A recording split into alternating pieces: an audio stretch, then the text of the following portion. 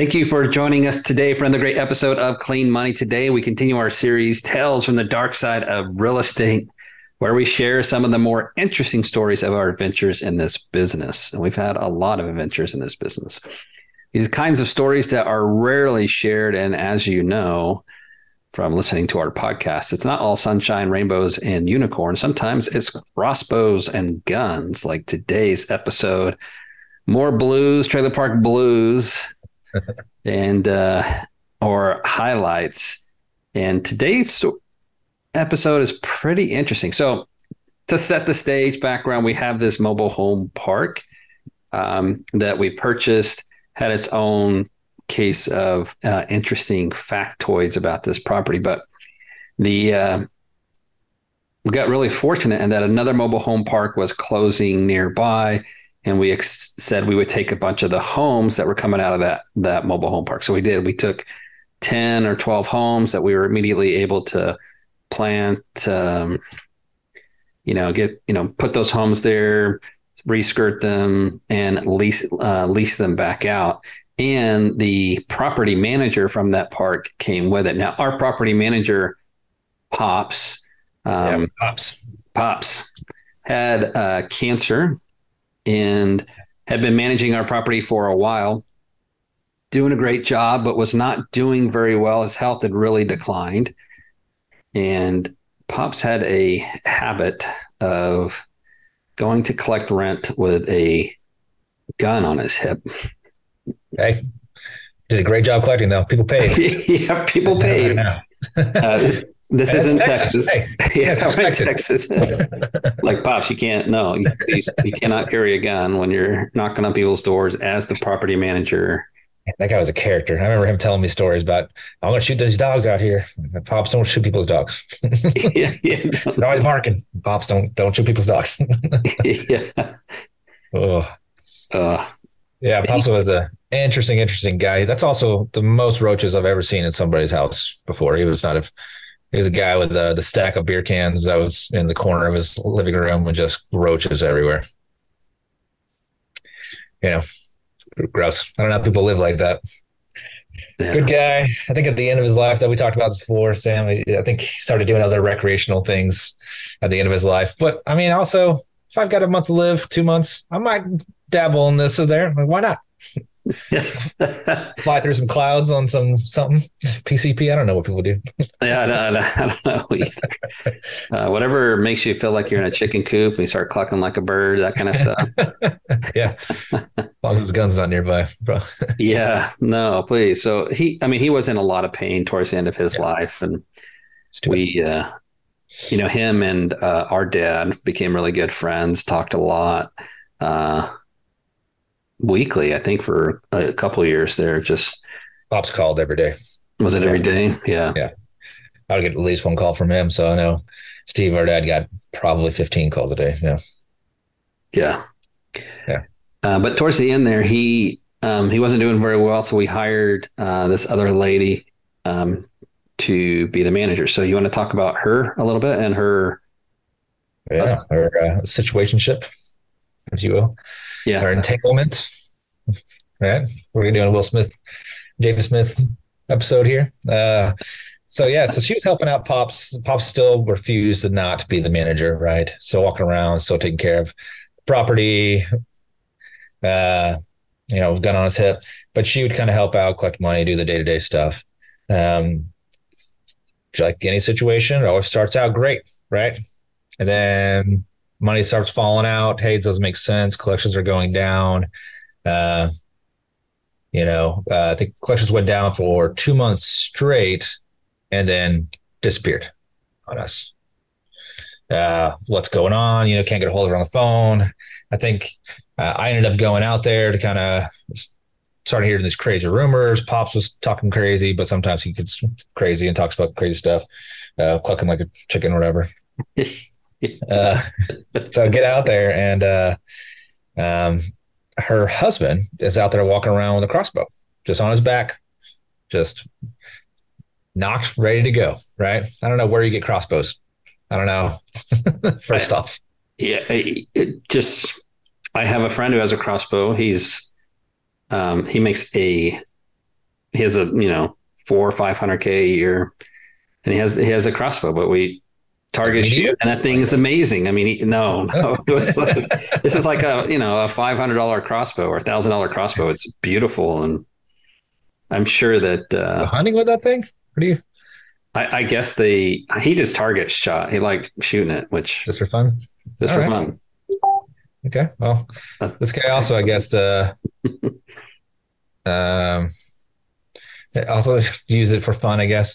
So there's his wife, right, was collecting money. She disappeared, and ends up that she got entangled with, I think it was somebody else at a different park. So a town over. So she got in this relationship, and the story he was telling me, I can't even remember his name, but we called him Rambo because he just was walking around with a crossbow. He's hiding from the cops in the woods. He had his own little like fort built out there.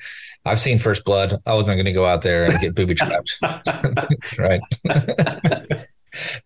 for you young people, First Blood is the first Rambo movie. Just if you don't know who Rambo is, I'm sorry. You need to live a little bit. Yeah, you need to live a little bit. Yeah, you need to check out some 80s movies. Weird old movies now. Yeah. So, yeah, evidently her boyfriend called her husband on the phone, and he told me the story. I was like, yeah, he was talking all this. And what I did was I took my crossbow and I shot the phone with it because I told him, you know where to find me. And I shot the phone. And I was like, that sounds really cool. Like, you're an idiot. Like, and that's show me. Turned out he had a hole through his phone. It's like, now what? So I'm glad he didn't have a gun. Evidently, he's not allowed to have a gun, and they had him taken away from him due to mental health issues, as you can probably imagine, and getting arrested a few times. So I'm not sure if a crossbow, since it's a trigger, does it not count? I mean, does it count as a firearm? Or that's what I was wondering. I was like, do they know you have a crossbow? If you're a crossbow expert and please like put in the comments and say, yeah, I mean, if you have a crossbow, it is a firearm or not a firearm. I don't. Yeah, obviously it's fine. Really nice guy. That guy can dig a ditch. We had him to kind of help us dig some stuff before the crossbow incident, and he was a really, really hard worker. Nice guy to your face, but he was convinced that her boyfriend was going to come after him. So he would be constant patrolling. People would call the cops on him. I don't know if he had somebody on the inside or somebody down the street, but every single time the cops showed up, he'd be booking it into the woods and hiding out for days at a time. We had cops coming all day and night trying to catch him. He's on the wanted list. It's out there for a while. It's pretty interesting. That was months and months this went on of us trying to get rid of him, trying to evict him, trying to do it nicely to not get shot by a crossbow. Trying the whole process, trying to tell the cops like, hey, I'm with him right now, At this point, we had determined that she was telling tenants to pay her in cash. Oh, that's right. Yeah. Which is completely against policy. Like, we never accept cash. Never, ever accept cash. Yeah. Don't accept cash. Yeah. It's just also, you have no proof of income. People say they paid cash. You have no proof. Yeah. Don't accept cash. But the end of the story, we found out that her and her husband got back together. She came and picked him up, and they took off to Missouri or something like that. Well, that's definitely not the end of the story. There's more. But wait, there's more. So, yeah. So during this ordeal, we get the cops involved because she stole money, and she stole like $10,000 from residents. Some of them had taken pictures of handing cash to her. And when you were there, they showed you those pictures, right? Or they showed those to Steve. I don't remember who. But she had been there for a year, been managing or they give her money orders, but they wouldn't put the 2 on there. So they had receipts of the money orders, but the 2 is blank. It's like, oh, she said she would fill it out for us. I'm sure she did. Oh, yeah, she definitely did. To me. M-E. To me. And you're me? Yes, I'm me. Okay, so we got the cops involved. She has stolen money from our investors. Pops, who was the property manager, never stole from us, is back in action, even though he's not in action while we sort this out and get another property manager. And as you can imagine, Pops with a gun on his hip is extra. So we have a guy with a crossbow walking around, the Pops kind of following him around with a gun.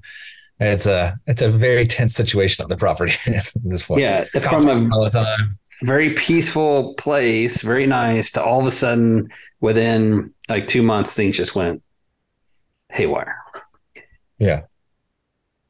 Really haywire. So we can't get a hold of her. We're talking to him. He's saying that, yeah, she stole the money. We're finding evidence that she stole the money. We get the pictures. We'll give that stuff to the cops.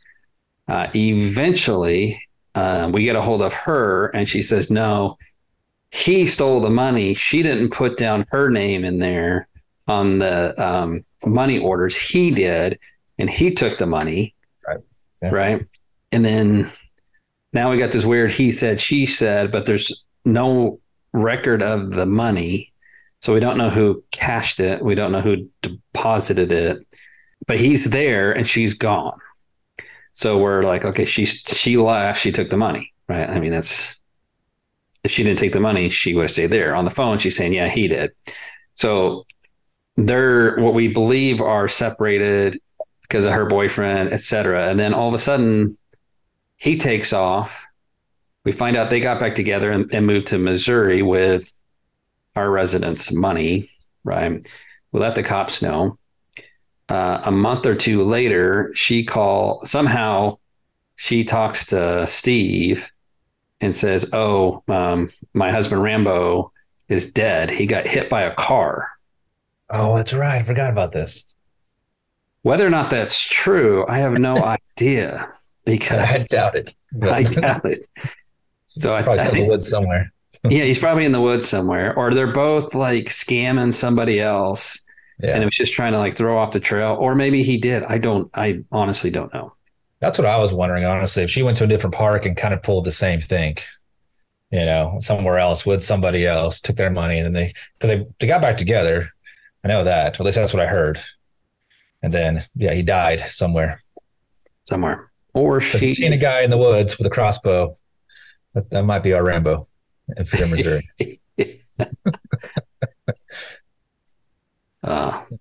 Trailer parks are the best. Yeah. Hey, it's real estate stuff. It's easy though. No issues. Yeah, it's easy. 3-step process to success. Follow my 3-step process and you'll be a millionaire overnight, they said. Yeah.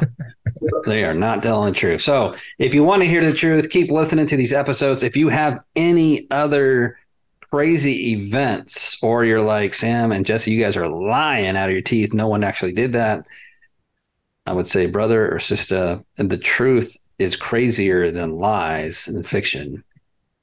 You can't make this stuff up. And yeah, we'll show you where it was at. Bizarre.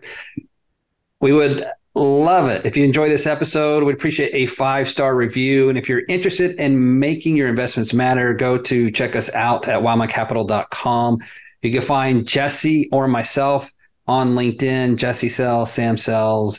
Find us on Instagram at Clean Money Sam, or even on the Bookface Facebook.